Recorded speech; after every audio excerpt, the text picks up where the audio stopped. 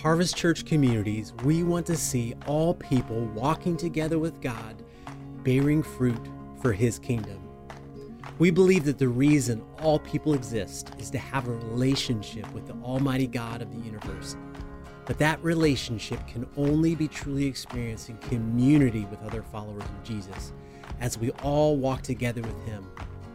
We also believe that each person has a sacred purpose in life to be fruitful and multiply the gifts God has given each one of us for the sake of His kingdom and His glory. And that is why the mission of Harvest Church Communities is to multiply local communities of people who are walking together with God, bearing fruit for His kingdom. Yes, you heard that right. Our church consists of multiple local communities. These communities meet in local homes each week and provide a place where people come together to worship God, to pray, study His Word, ask questions, share what God is doing in their lives, and receive the help and encouragement that we all need and seek to walk together with God. And although we do meet together once a month as a whole church in a more traditional way, our weekly community gatherings are the focus and the heartbeat of our church. So why have we chosen to meet as small local communities instead of as one large church? While we believe there's no one right way to do church, we believe that meeting in smaller groups helps us to address some of the challenges of modern life, as well as better accomplish the purpose of the church as revealed in Scripture. Our modern way of living, it challenges us in many ways, but the two problems that I think stand out are isolation and consumerism. Although our world is connected by technology like never before, feelings of isolation and loneliness are on the rise.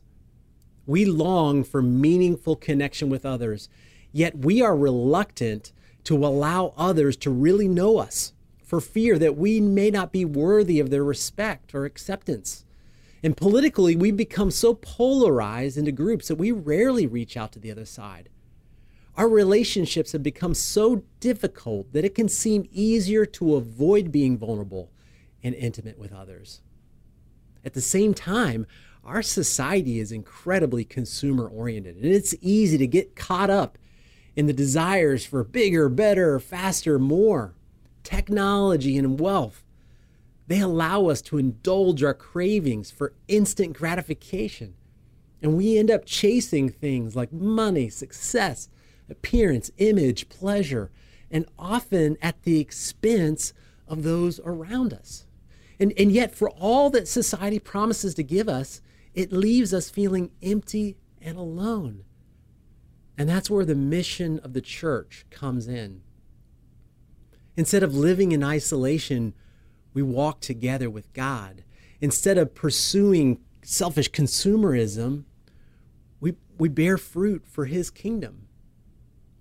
So how do we walk together with God and bear fruit for His kingdom? What does that look like here at Harvest Church Communities?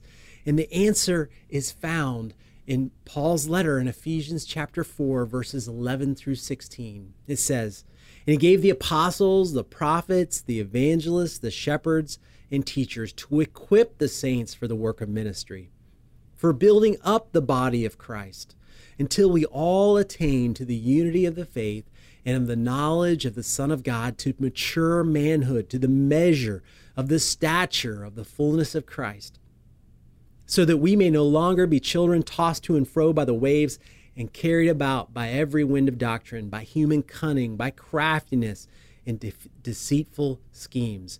Rather, speaking the truth in love, we are to grow up in every way into Him who is the head, into Christ, from whom the whole body, joined and held together by every joint with which it is equipped, when each part is working properly, makes the body grow so that it builds itself up in love." This passage lays out the strategy for Harvest Church Communities. The body of Christ builds one another up to be more and more like Jesus. And notice that this passage is all about becoming mature and growing up Paul wants his readers to stop being like immature children or like a rudderless boat in the ocean, just getting blown around by whatever the prevailing winds are of the moment. He says back in verses 15 and 16, rather, speaking the truth in love, we are to grow up in every way into him who is the head, into Christ, from whom the whole body, joined and held together by every joint with which it is equipped, then each part is working properly, makes the body grow so that it builds itself up in love. The first thing to note is that this passage makes it clear that every Christian has a mission-critical role. Jesus is the head of this body, but each of us has a job, a role, just like the parts of your body. Christian, your role is mission-critical, and that's not my idea. That's God's idea. God's plan is for us to grow together as we walk with God. So what do you think Satan wants to do to us? He wants to divide us and keep us out of relationship with one another. He wants us to hide from one another and not to be open, and he wants us to not be honest with one another. Therefore, as a church, we are going to resist the temptation to isolate ourselves from others by being intentional with one another. And Harvest Church Communities has 5 areas of relationship where we want to be intentional in walking together with God. First, we have our intentional communities. These are the groups that we're calling micro churches that meet at homes and enjoy fellowship around a meal sometimes, corporate worship, prayer, communion, applicational Bible study. Let's think of it like a family. We give and we take. Each of us should come wanting to serve and to love others. And then out of our intentional communities, we want to form intentional relationships. And these are discipleship relationships consisting of 2 to 4 people that regularly connect to encourage one another and hold one another accountable to their pursuit of Christ and his mission. In intentional relationships, we want to love each other enough to be honest about our struggles and to hold one another accountable, to not just hear the word of God, but to obey it. We also see these relationships fostering mission and where we look beyond ourselves to share the good news of Jesus with others and to help them to find him. And then third, we have our intentional gatherings. And these are our monthly church-wide meetings amongst all of our communities, and where we can encourage unity and fellowship. We can celebrate the work of God and what he's doing in our communities and lives. And these times look more like a traditional worship service with live preaching and worship music. And these gatherings are a great place for new people to come and experience our church. And then as we grow in our personal relationships with God and one another, our homes will become centers of ministry, both to the other members of our household and to our neighbors. And we call these intentional homes.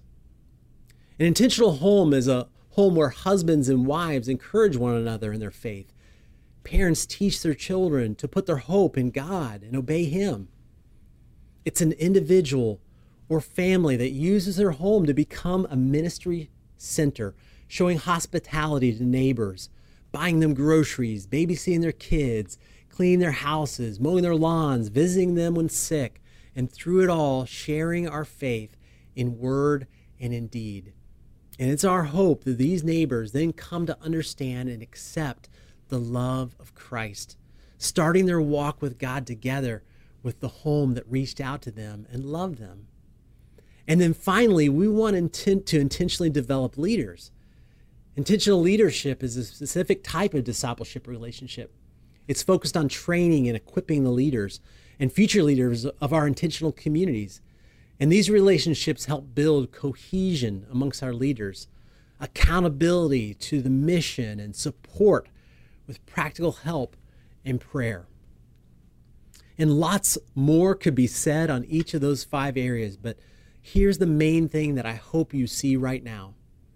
Every individual is a key part of the ministry of our church. Not just the pastors or the people up front. Our local church is a community. It is not a concert or sporting event where most of the people are just watching and only a few are working.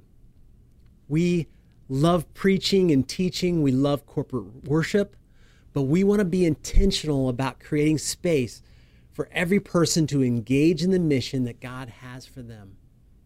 And we want to be in relationship with one another instead of isolated from each other. So how do we engage in the ministry of the church? We stop being self-centered consumers and start thinking of others first. Look back at Ephesians chapter 4. It tells us, rather, speaking the truth in love, we are to grow up into every way into Him who is the head, into Christ, from whom the whole body, joined and held together by every joint with which it is equipped, when each part is working properly, makes the body grow so that it builds itself up in love.